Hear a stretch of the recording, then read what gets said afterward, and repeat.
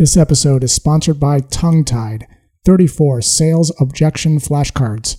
Objection on the front, what to say on the back, so that you're never tongue-tied when prospects put you on the spot.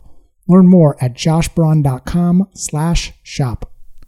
I want to talk about my 3-strike rule in sales. A prospect gets a strike if they do one of these 3 things. They cancel a meeting.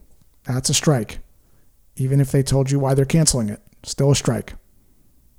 2, they stop responding to your emails after expressing interest. So perhaps they took a meeting and then you sent a follow-up email and they just stop responding. Or 3, they don't return your calls again after they expressed interest. When a prospect gets 3 strikes, they're out. After the 3rd strike, send an email that simply says this: John, I might be misreading, but it seems like the timing is off for this project. The intent behind the word might be subconsciously tells the prospect that you're not making an assumption. Then, after you send this email, move on. Put your prospect in an automated nurture track so that you can stay top of mind. If you don't hear back, it's a gift.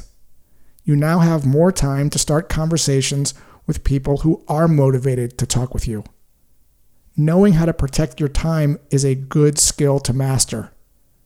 You don't create motivation, you align with it. It takes 2 people to make a sale. Sometimes you have to move on, not because you want to, but because your prospect wants to.